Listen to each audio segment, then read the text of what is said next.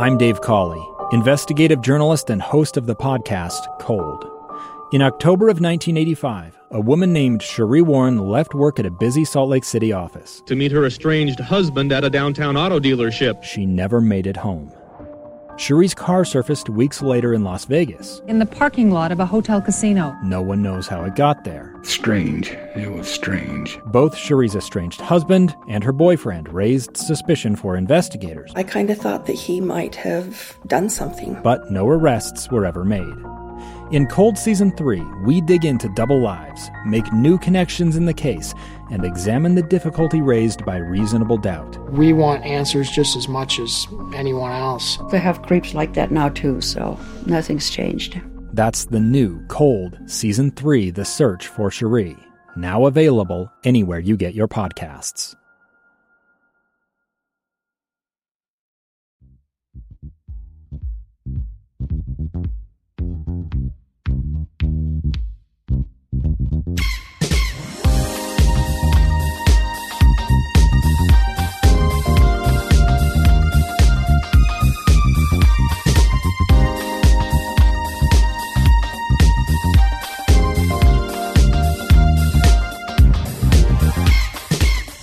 Hello and welcome to Sports Beat After Hours.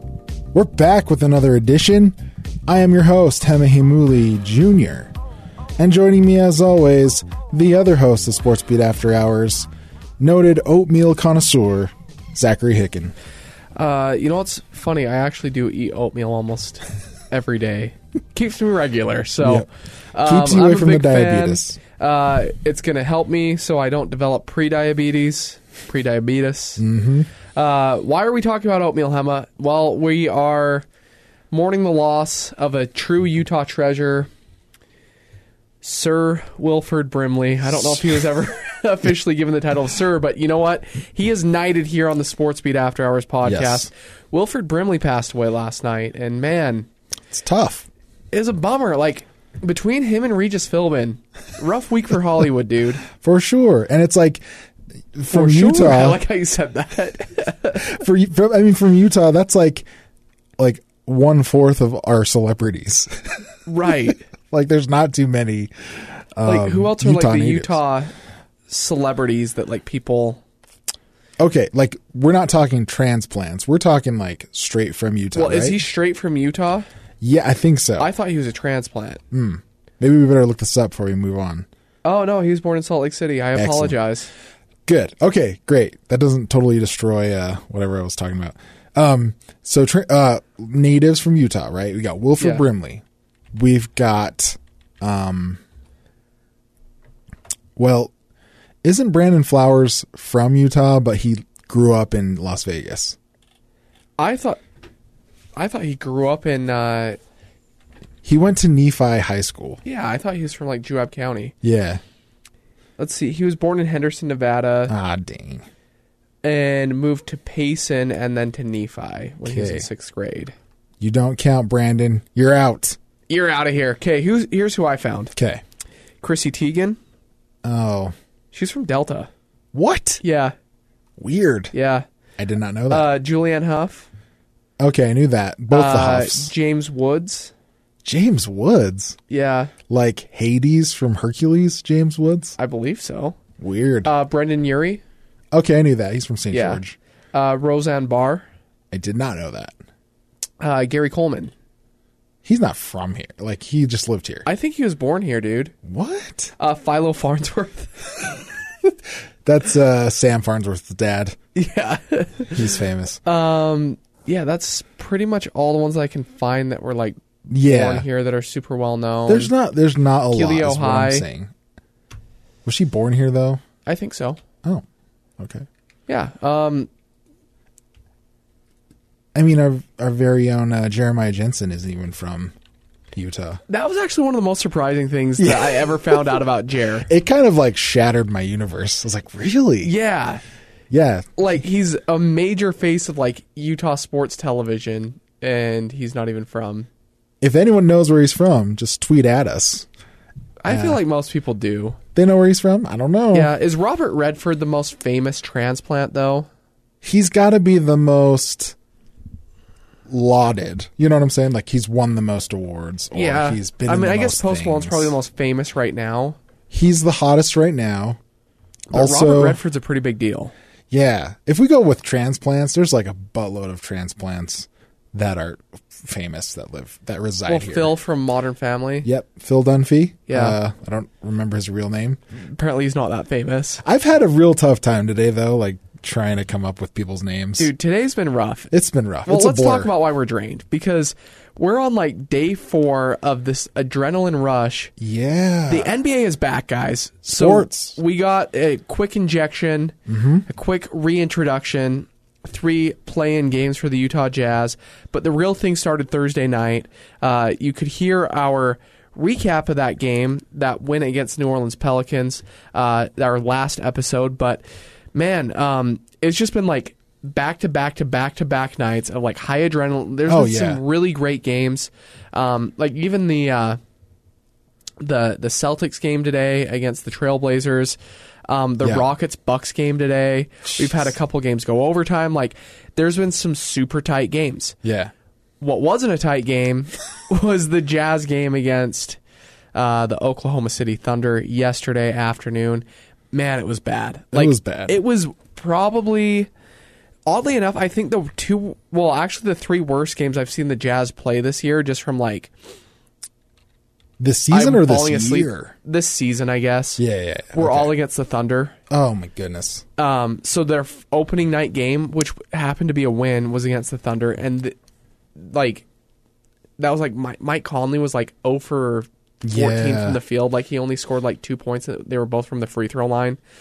That's right. Yeah, and then they had that dreadful game. I want to say it was like back in February. It was a home game, and they just played poorly. And then obviously the whole March thing that happened where the season got postponed. And then Saturday's game, which was just, I mean, it was brutal. I'm pulling up the stats right now so I can just give you guys a picture of like how bad it was. So they lost 110-94. I mean, it's a 16-point loss, but it really should have been. They were down 20 the entire game. Yeah. Basically, I mean obviously not the they were down by 20 plus until that fourth quarter. They basically put in the subs. Yeah. And Utah's subs scored more than Oklahoma City's scrubs. So subs, scrubs, whatever, same thing. No one scored more than 13 points. Donovan Mitchell was 5 for 15 shooting. He was 0 for 4 from beyond the arc. The best shooter in the game was... Let me guess. It was not Joe. Not Joe. Not Jordan Clarkson. Was not. He was 4 for 17. It was... Oh, man. It wasn't George Niang. No, it was Royce O'Neal. He was 2 for 4 from beyond the arc. So he just shot less. Yeah. In fact, only 2 players made multiple 3-point field goals. Royce and Jordan Clarkson. Okay. The team was 8 for 31 from 3. Jeez. That's 25.8%. 34 for 87. That's 39% on just general field goals. It was bad, guys. Answer me this, Zach. Did you see this coming? Like, not so much the atrocious shooting from the Jazz, but just underproduction of shooting by the Jazz. Yeah, I mean, obviously losing out on Bojan Bogdanovic, who's, I think, technically the second best three-point shooter in the NBA. Yeah. It's a big loss. Mm-hmm.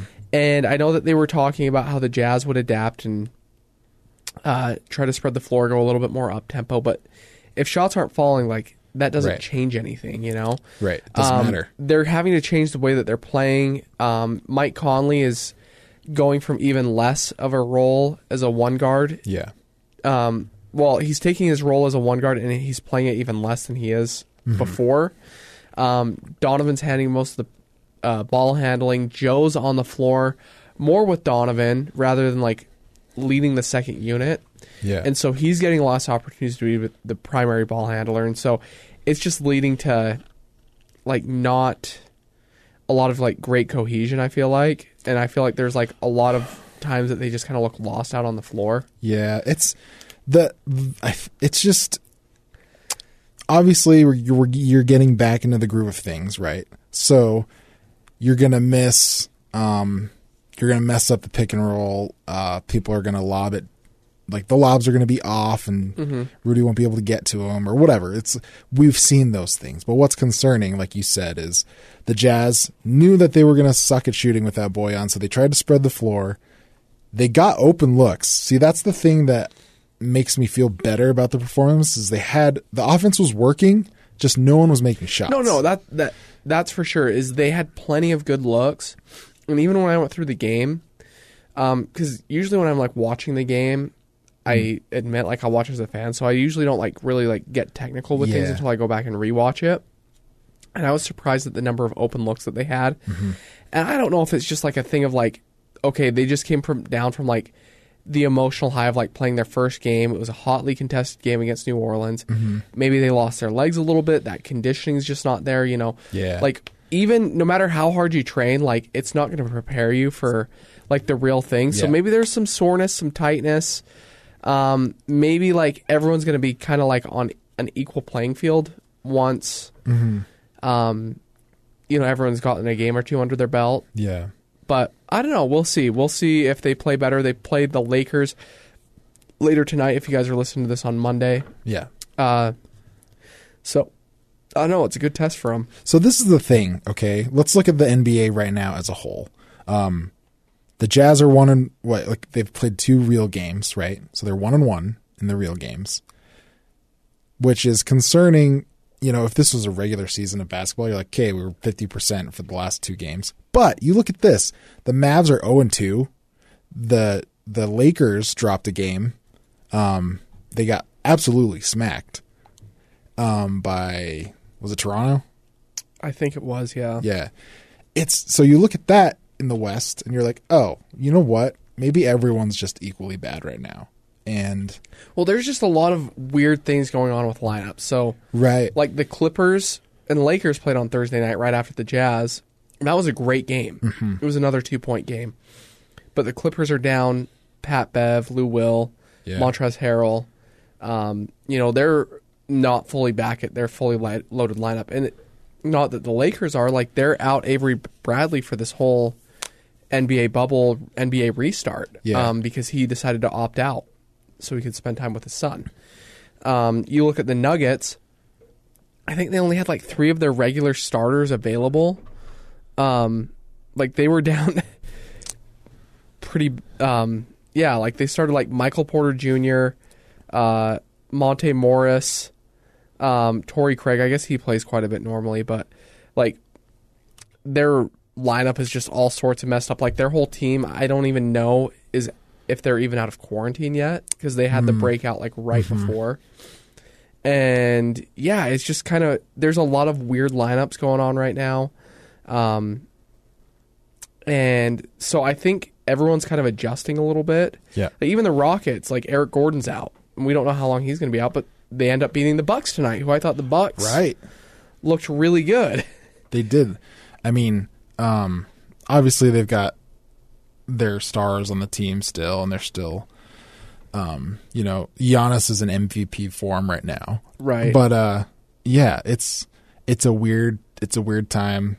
In fact, these past couple days, I guess that's when the Jazz played last, right? Was it yesterday? I don't even know what day it is. They played Saturday. Okay.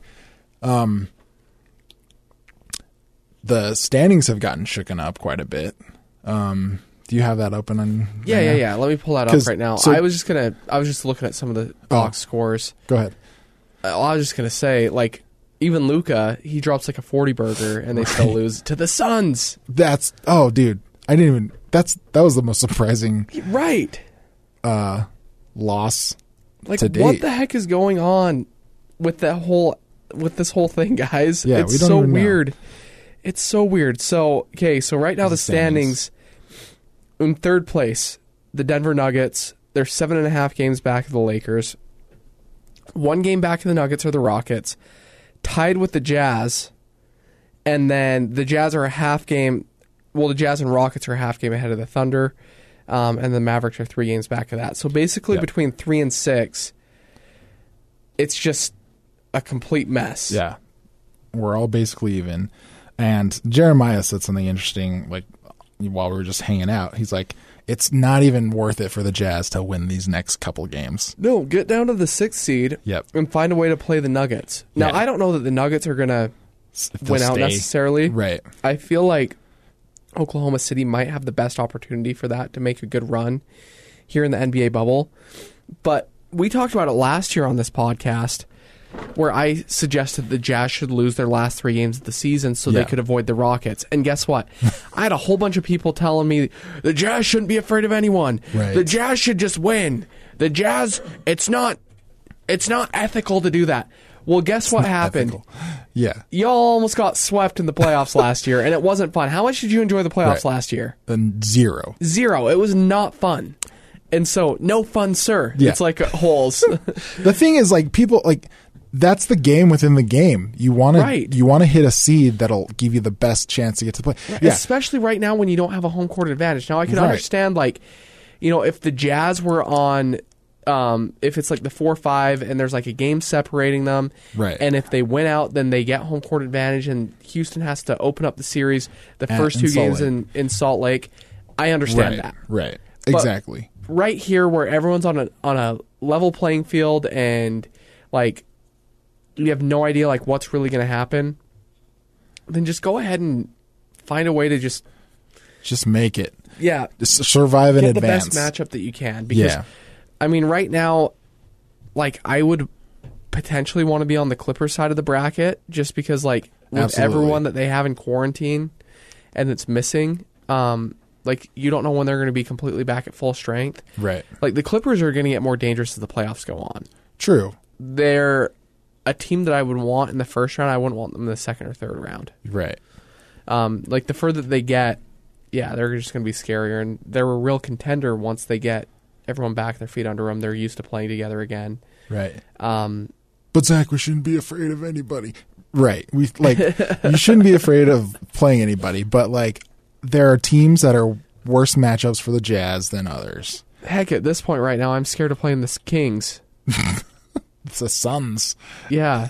The Suns have whooped on the Jazz the last 2 times they played. That's what I'm saying. I mean, the Suns aren't going to go to the playoffs, but that's what I'm saying is like, yeah, dude, you just find the easiest way to get that dub, and the Jazz have to do that. And if they have to drop a couple games to do so, I really don't care. Get some experience for the G League guys. Yeah. Gerald Brantley is a baller. I would love to see him with the ball more often. Yeah. You know what I'm saying? But anyways, it's good to have sports back, and it's good to have these things to complain about. About, like, the Jazz just sucking against OKC. But you know what? I'll take it. I'll take it over, I don't know, boring stuff, I guess. And hey, ain't no shame in losing against Steven Adams. Yeah, we all stand Steven Adams here sir. On the Sports Beat After Hours podcast. But you know what? I'm kind of have a demand for more NBA games, more NBA action. Mm-hmm. Luckily, we still got 6 more Jazz games to go. We're not optimistic, but you know what? Who knows what could unfold? You know what? Maybe Mike Conley unlocks something down in Orlando. Maybe Donovan reaches the next level and he starts averaging like 30 points a game. Right. Who knows what's going to happen? But at least at this point, we know that there's going to be more basketball. Yeah. Now, as for college football, some news came out this weekend that makes it so that foundation's a little bit shaky. We're going to be talking next. We're going to take a quick break. When we come back, we're going to talk about why that is. The Pac-12 United released their list of demands for what they want to see in change for student-athletes in the Pac-12. We demand that you stay with us. We'll be right back.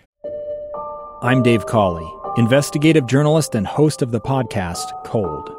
In October of 1985, a woman named Cherie Warren left work at a busy Salt Lake City office to meet her estranged husband at a downtown auto dealership. She never made it home.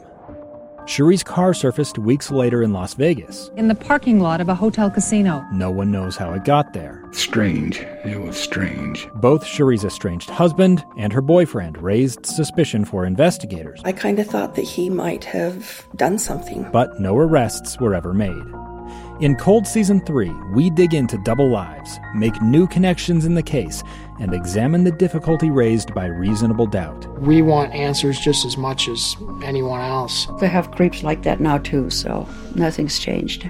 That's the new Cold Season 3, The Search for Cherie, now available anywhere you get your podcasts. 3, 2, 1. All right, so more news in the world of college football, and it seems like at this point, like the saying that no news is good news, is very true when it comes to college football, because all the news that's coming out about college football nowadays is just bad. Bad. The NCAA is getting destroyed. These past couple years, and I'm not gonna lie, you love to see it. Yeah, but it's this what happened just today or a day ago, I guess now, since it's early morning. It's just another chapter in the NCAA's woes. You know, the Pac-12, certain players from the Pac-12 have banded together with a list of demands that they demand of the NCAA, or they're not going to play. Well, it's with the Pac-12 conference first. Right. But it all stems down from the NCAA. Right. I think that the Pac-12, so let me preface this with saying, I used to be anti-pay players. Mm-hmm. I used to say, you know what? You guys are getting a free education, you get free food, you get free room and board, you get tutors, you get to travel all over the world or all over the country, you go to sweet bowl games, but that was before I covered sports professionally. Now I see that the value that these guys bring. Right.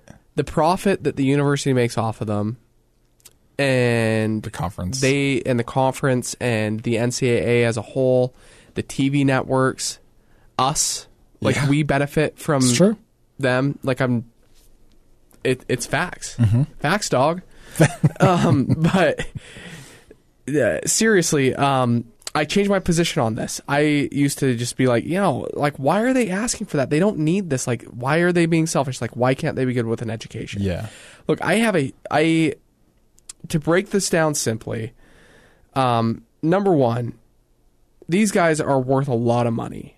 Yeah. And not all of them are going to go on to go and make money at the next level. No. You think about guys that did great things at the college level. Tyler Huntley. He's probably not... I mean, there's a chance he gets an opportunity to play in the NFL, but he's not going to be a quarterback. He's not going to be a starting quarterback of the Baltimore Ravens anytime soon. So why wouldn't he be able to profit off of that while he's at Utah and benefit from it? Or even like Tanner Mangum, he was the guy who was the face of BYU's program for a long time.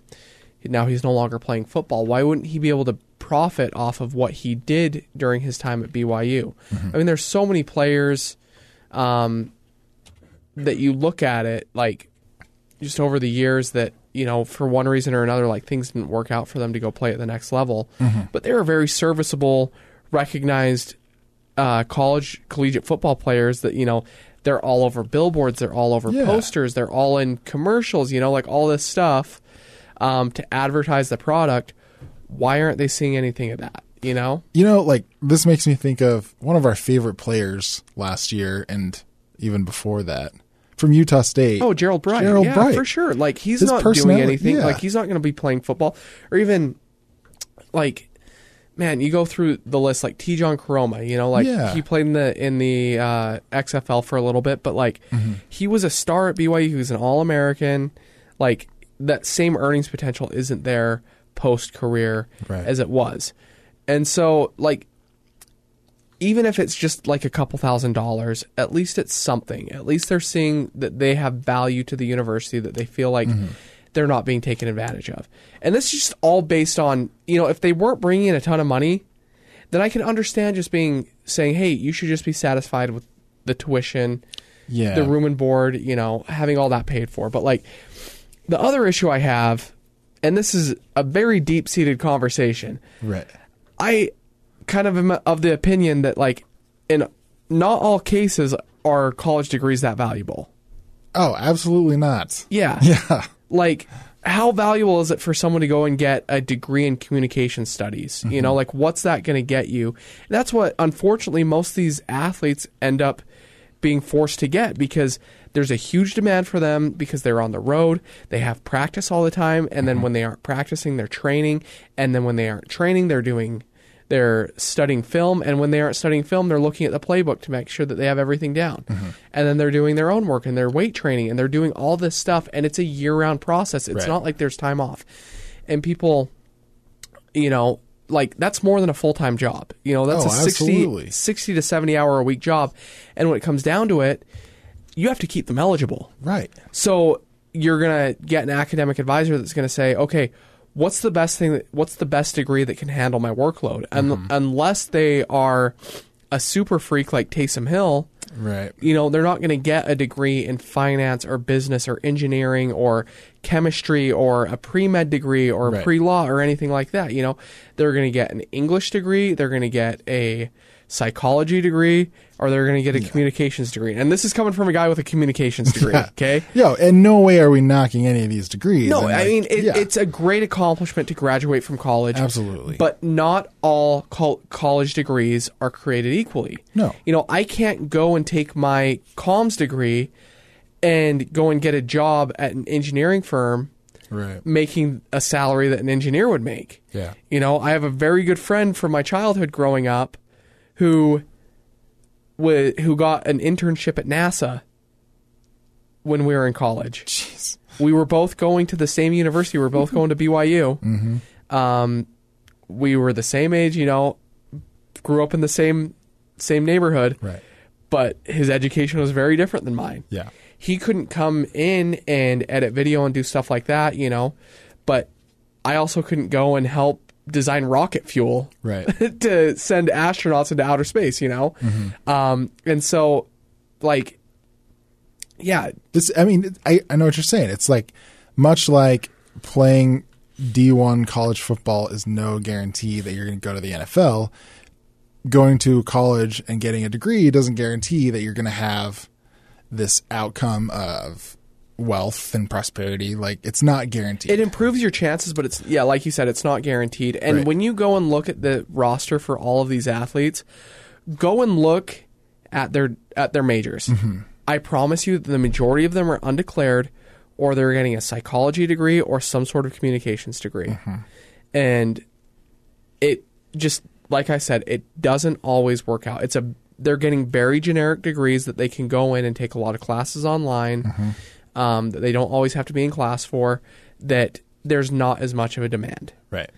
But they're doing these things because they're trying to balance what is essentially a full-time job in overtime every week in football. That's the time that they have to dedicate. And so our argument is, like, why can't they make a little bit of money to help them get through college, but also to take advantage of that opportunity that they have for those 4 years of eligibility, where they can kind of cash in on their image of them playing every Saturday. Right. Yeah, I get it. And so the other thing too with that is okay, well, they signed an agreement. Well, that can be nullified. That can be changed. We can adapt. Like, when I was a student, I had a job on campus and I was paid for what I did. Right. And, you know, I also had an opportunity to be awarded a scholarship through my job. And that was based on performance.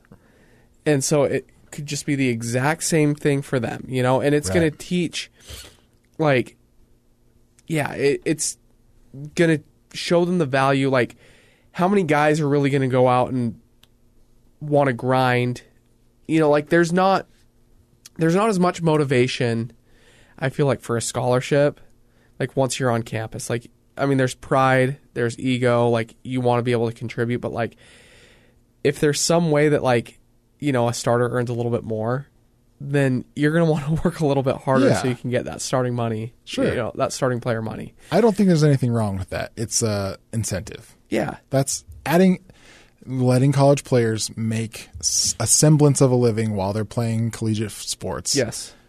incentivizes them to do more. Yes. Now you may say, wait, I'm so concerned about this.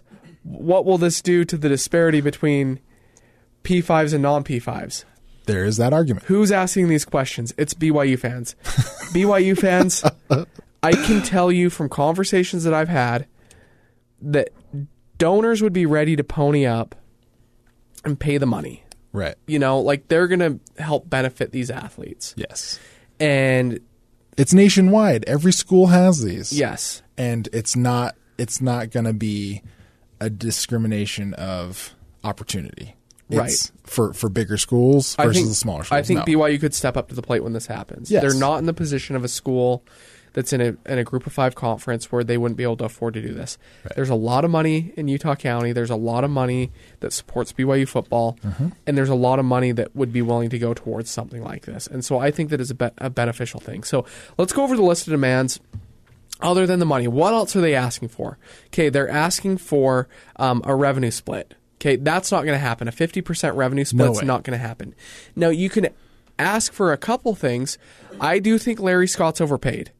Ugh. Ask for a reduction in salary. Like, Right. I feel like he is extremely overpaid for how poorly he's doing. Yes. If he were to take a reduction in salary, and even if it was like a 20% reduction in salary permanently, he makes $5.6 million a year, I think is what I saw online. Jeez. He's still making $4 million a year. That $1 million could go a long way to non-revenue sports for a lot of these universities. You know, split 12 ways. For sure. That's almost $100,000. Even if that's contributing to meal plans, scholarships, like that's more money that these people can do. And that's just with Larry Scott's salary. There are other top executives in the Pac-12 that could take even less drastic of a pay cut, 10, 15%, and help them out. I think that's realistic. I think that's a possibility. Yeah. Even if okay, like I've heard some rumblings of people saying that, like, you know, football makes all the money for the school sports, right? I think everyone can agree that that's the thing, yes. Right?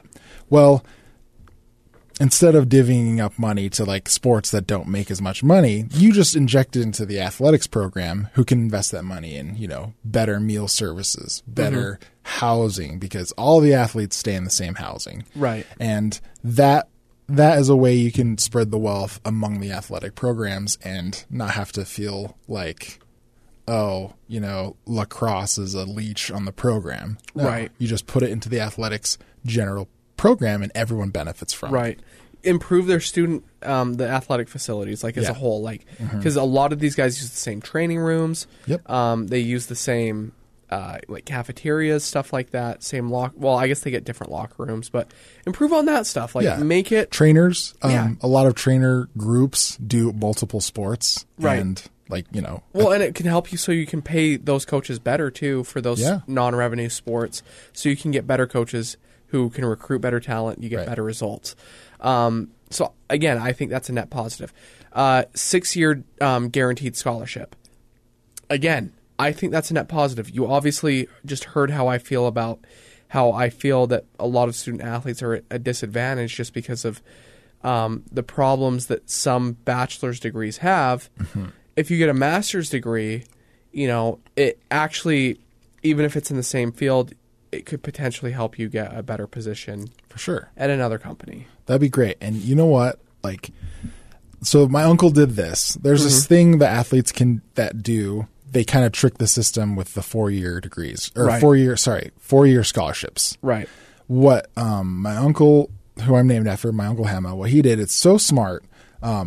He went to school, you know, all 4 years, but then during the summers he would take classes that would count toward his master's, and then eventually, like when he was a 5th-year senior, he was able to finish his entire master's with the school paid for. And it's really smart, and it's a smart way to trick the system, but I don't think he also killed himself academically because he had so much. He was just constantly studying. It's a completely loaded plate. Yeah, and that is like almost like unreasonable to expect from your athletes. Yeah, I think that's fair. I think. Yeah. And then they were asking for a 6-year post-playing insurance policy.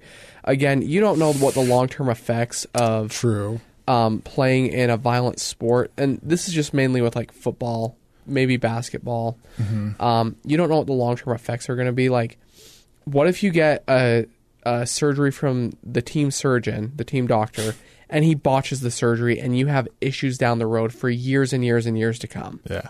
Okay, I think a 6-year insurance policy is more than fair. And I know that this is like very rare that this happens. But it happened in the at case that it BYU. happens, yes. In the case that it does happen, Yeah. and I'm not going to say a specific Right. school, but if there is a school where it happens where someone has a botched surgery, I feel like the university should take care of them. Right. Otherwise, you're just going to end up with a gigantic lawsuit and you're going to be paying out even more. True. I agree.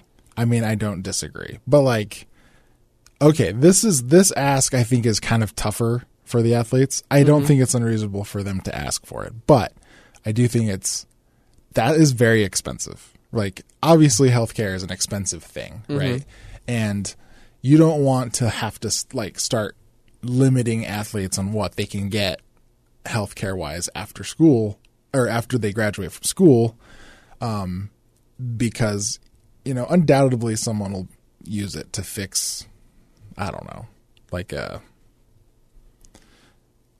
deviated septum, or something Right. like that. Like not like a CTE related. Right. So I injury. guess what you could do is you could put some sort of restrictions on it where it has to be like related to your football career. Like you have to have like written proof that like this is something that like happened that is resulting from your athletics career. Yeah. Or I don't know. I mean, like you said, that is part of the thing that's tough. Or like if you have like a private insurance policy, like you opt out of it. So then, it like if someone's playing it in the NFL, Right. like should Zach Moss get that same benefit even if he's like playing the NFL? Like I think this should just benefit those who don't go on to like play at the next level, or you can opt out of it or something, Yeah. I mean, it's definitely tricky, and there's no quick solution. But yeah, Right. there's pros and cons to all these asks, and I think it's worth considering it. And even if you're just a casual sports fan or you just watch occasionally, it's good to think about these things because it gives you a new perspective on what these kids are dealing with. Yeah. Well, and I think that we're moving towards, like, I feel like coronavirus is moving towards, it's a vehicle of change in a lot of industries. Oh, absolutely. And so I feel like this is like the first step. I think we're going to see a college athlete union soon. Probably. That's nationwide, and we're going to see them unionize, and I think this is like the first step towards like a players union. And I know like obviously like Northwestern tried to set up like a players union a Right. few years ago, but like this is the first momentum that we've seen between like several schools that are unified. They've unified. Yeah. Yeah, and like they straight up just said we won't play the season. Like we're willing to sit out. And Exactly. It's a walkout, right? Yeah. Yeah. And I think you're right. I think this is the first. It's imperfect. I don't know what kind of real power they have to. Okay, right. So when there's a walkout, you're basically holding the sport for ransom, right? And I think it's good for the athletes to like exercise this right to, hey, we want to take care of ourselves. I'm going to stop, potentially hurting myself until these demands are met. I think that's healthy and whatever, blah, blah, blah. But the NCAA could just cancel the season, right? Right. And they'll lose a lot of money, but they'll also save a lot of headache, especially if they're starting to deal with like a players union in Right. college. So, yeah, I don't know. I think we'll see what happens. But personally, I don't think anything's going to happen out of this. Yeah, we'll see. I Yeah. think that some of the demands will be met. I hope so. I hope so, too. Because a lot of them are very reasonable. Yeah, I agree. For sure. Well, if I were a parent to one of these players that were demanding, I'd offer them some dad advice. Yeah, let's get it. So now I think that it's time for Hema and I to seek some dad advice. Hema, Zach. my dad advice this week, I'm having some trouble with little Hayes. Okay. I've been too lenient on him for where he can eat in our house, Oh, no. and it's causing some issues.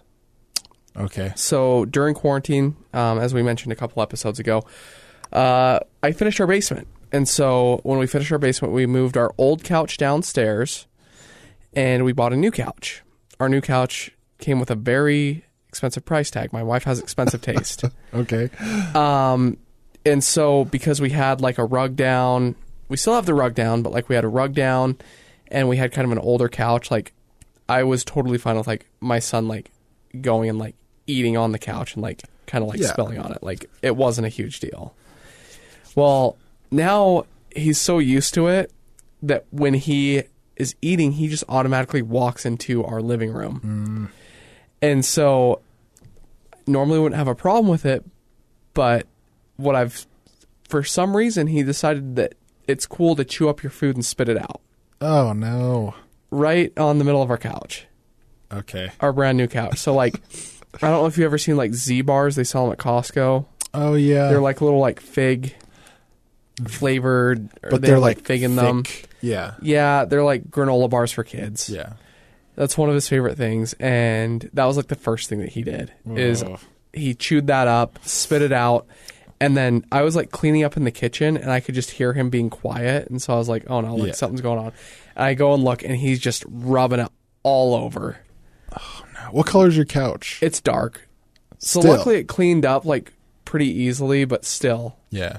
It's just the fact that like he's like chewing stuff out and like spitting it out. It's disgusting. And he thinks it's hilarious and like he throws it. He'll throw it at me. That's a problem. Yeah. So the other thing that he does it with are graham crackers. Okay, graham crackers suck because they crumble. Yeah. But they like, it's like a fine dust. Right. And so I'm like, I can like feel like graham cracker dust like on the floor like all the time. And he loves graham crackers. Like he can like say the names of like 4 or 5 foods. He can say bananas, cookies. He can say bread, cheese, and crackers. And every day he wakes up, cracker, cracker, cracker, cracker. He's like a parrot. Yeah, he's like a parrot, and he just wants a cracker. Yeah. Hazy wants a cracker. And he will freak out if he like does not get his crackers. And so again, he goes and eats them in the living room, chews them up, and then spits them out. So it's just disgusting. So you don't know what to do. No, I don't know what to do. I'll tell you what, dude. It doesn't get better. It gets worse. I know. Right? Like it starts with cereal and crackers, and then it turns into like toast. Right. And I'm worried it's going to get to the point where he's like knows that he's not supposed to do it, so he's like stuffing it in between like couch cushions and stuff like that. Yeah, that is a problem too. I remember there was a good stretch of time where my kids would like eat where they weren't supposed to and just hide the evidence. And yeah, like I remember I was cleaning up, or maybe I was looking for something in my son's room, and I go under his bed and it's just full of like soda cans and like wrappers and just like, yeah. Dude, do you want to hear something funny that's related to that? So my wife's sister, when my wife and I got married, she had been living away from home with like roommates while she was in college, and then when we got engaged, she moved back home just to like kind of save money while we were getting ready to get married.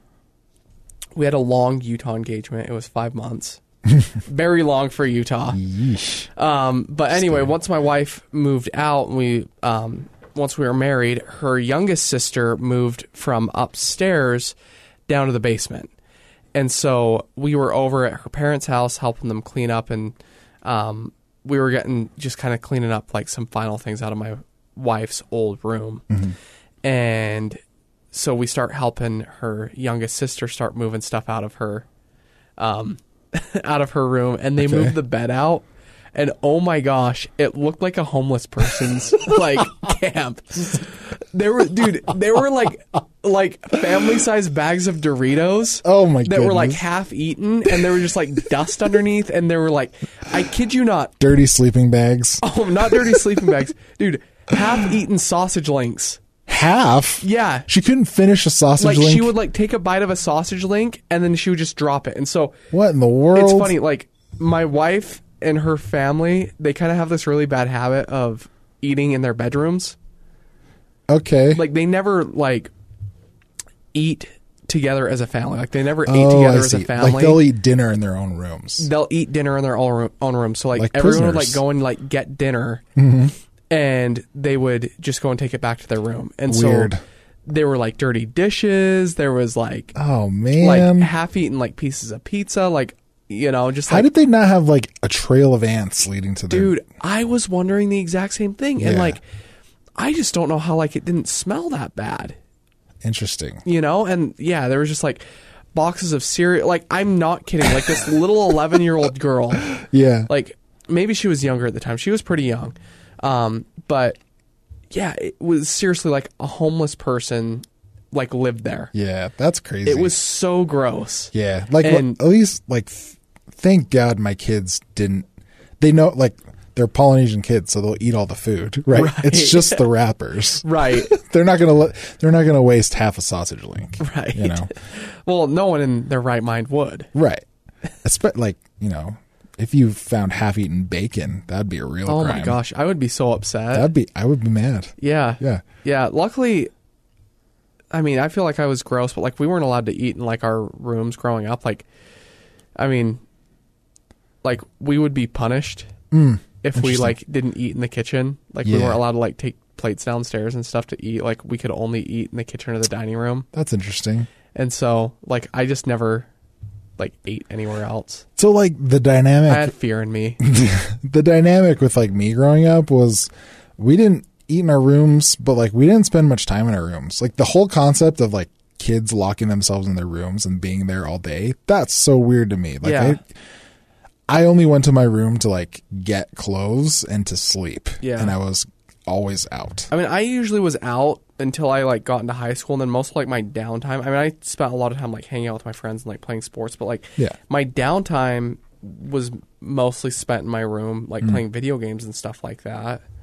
But other than that, like, yeah, nothing Yeah. too crazy. So anyways, that's disgusting. Yeah. Ugh. Yeah. Anyways, any other adventures? Your son is in a great time of life, right? I mean, all of life is great. Whatever. Yeah. No, he's like learning so much and exploring, and like now he's sure. like, now that he's mobile and he like knows how to communicate and knows how to like figure out how to reach things. What else is he up to? Oh my gosh. Well, now you got like reminded me of like all this stuff that like I actually have to like be attentive. Not that I'm usually not, but like I have to be like extra attentive. So like he can basically get into everything except for he can't open doors. Right. But he can open like drawers. He can Does he climb up stuff. Okay. Yep. So like he doesn't like he can climb up onto, we have like these little bar stools. He can climb up on the bar stools and get onto the counter from there. Okay. Now he knows he's not supposed to get on the counter or the table, but like he It's gets fun. onto the bar stools all the time so he can pull stuff off of the counter or table. Oh. He also gets into, we've had a huge problem with him. He likes to hide in our master bathroom.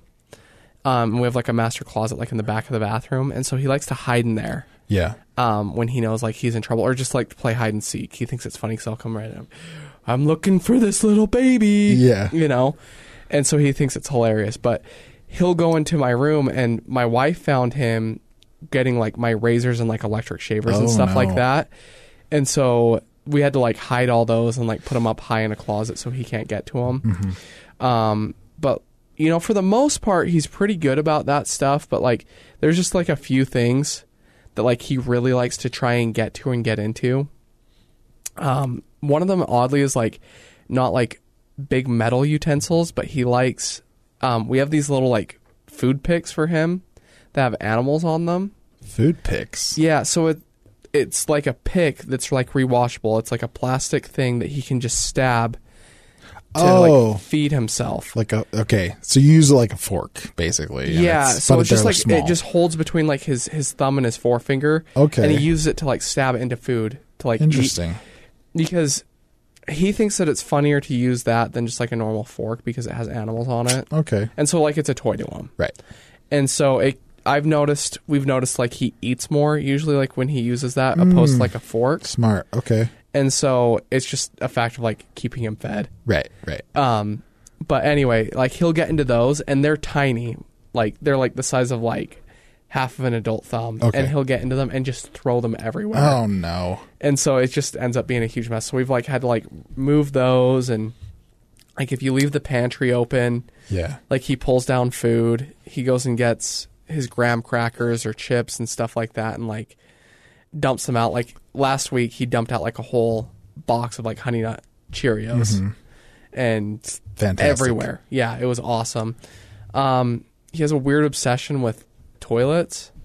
Oh, I think that's a kid thing. Yeah. It's their level. It's full of water. Yeah. Like He it makes a hasn't reached in noise. yet. Yeah. But like if I am in the bathroom and he can hear me in the bathroom, he like comes and like pounds on the door.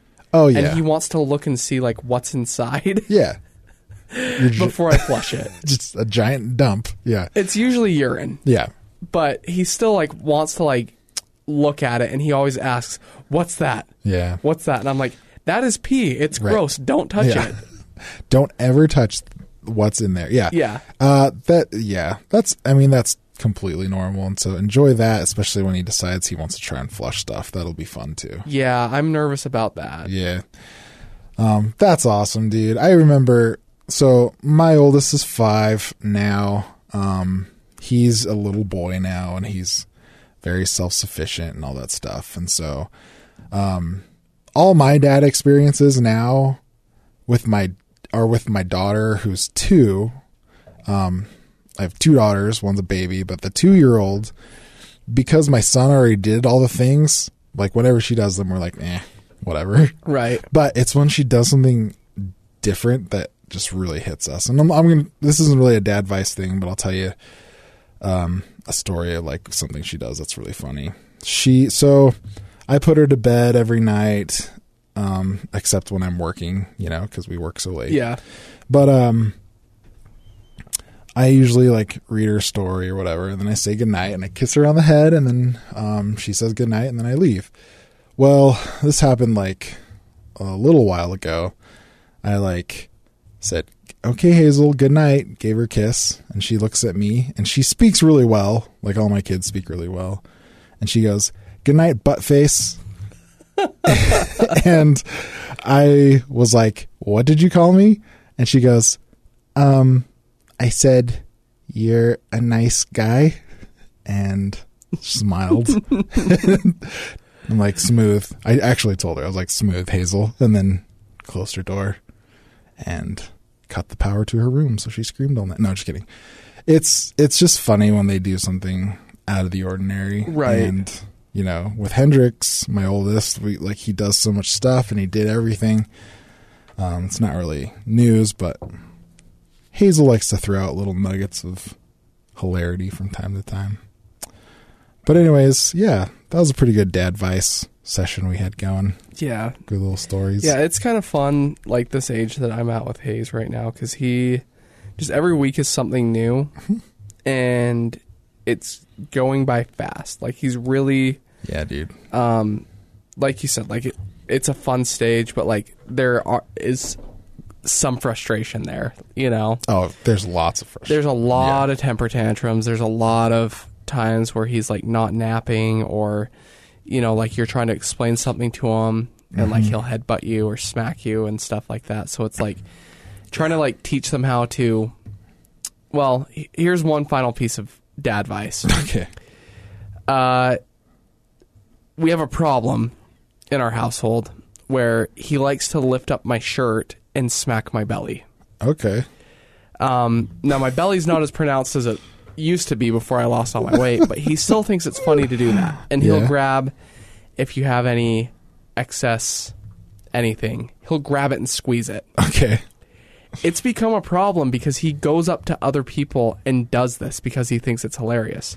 Maybe it's the extra piece of motivation that they need to get their lives in order. Yeah, I have had several people have commented to my wife that they don't appreciate him doing that. He has done it to his grandmother. He has done it to the neighbor kids. Okay. And so we are trying to teach him not to do that he can't grab other people's stomach fat. Oh, good luck. Yeah. The whole personal space thing. Oh. I'm still struggling with my It's kids with that. so out there, and they just do not understand it. No. Yeah, so that's been one of the fun things is that he will, because I let him do it because he thought it was hilarious and I thought it was cute. Yeah, he grabs other people's stomach fat and pinches it. Yeah, well, if they don't appreciate it, maybe they should just not just leave that extra taco alone. Yeah, no, I agree. But yeah, that's all. That's everything that I have. Maybe I should have saved that for next week, but we'll come back with more dad advice next week. We'll be back Thursday night. We'll have a couple more Jazz games under our belts to talk about, but until then, thank you for listening to Sports Beat After Hours. I am Hema Hemuli Jr. He is Zachary Hicken. Good night, everybody.